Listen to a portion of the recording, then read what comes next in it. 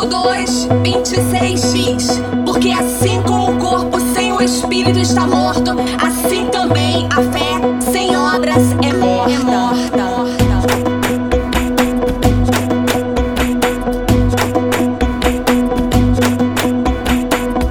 Tiago disse o seguinte: meu irmão, vem trabalhar.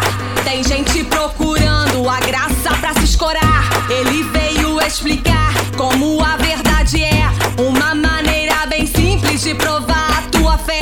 Tá achando que igreja é só tu ficar sentado, só duas horas de culto? Tu tá muito enganado.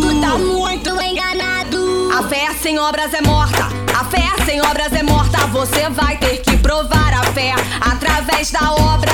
A fé sem obras é morta. A fé sem obras é morta. Você vai ter que provar a fé através da obra. Tá pensando que a fé é só tu acreditar? O diabo também tem isso, mas a salvação não obterá.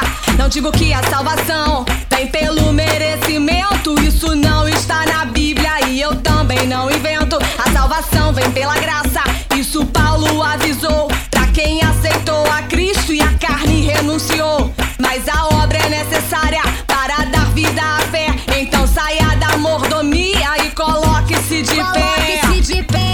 A fé sem obras é morta. A fé sem obras é morta. Você vai ter que provar a fé através da obra. A fé sem obras é morta. A fé sem obras é morta. Você vai ter que provar a fé através da obra. Para explicar melhor e você poder entender, pegue a sua Bíblia, abra ela e venha ler capítulo 2 do livro de Tiago. Preste bastante atenção no número 24. Lá você vai aprender que pra se justificar deve pegar a sua fé e com as obras somar. A fé sem obras é morta. A fé sem obras é morta. Você vai ter que provar a fé através da obra.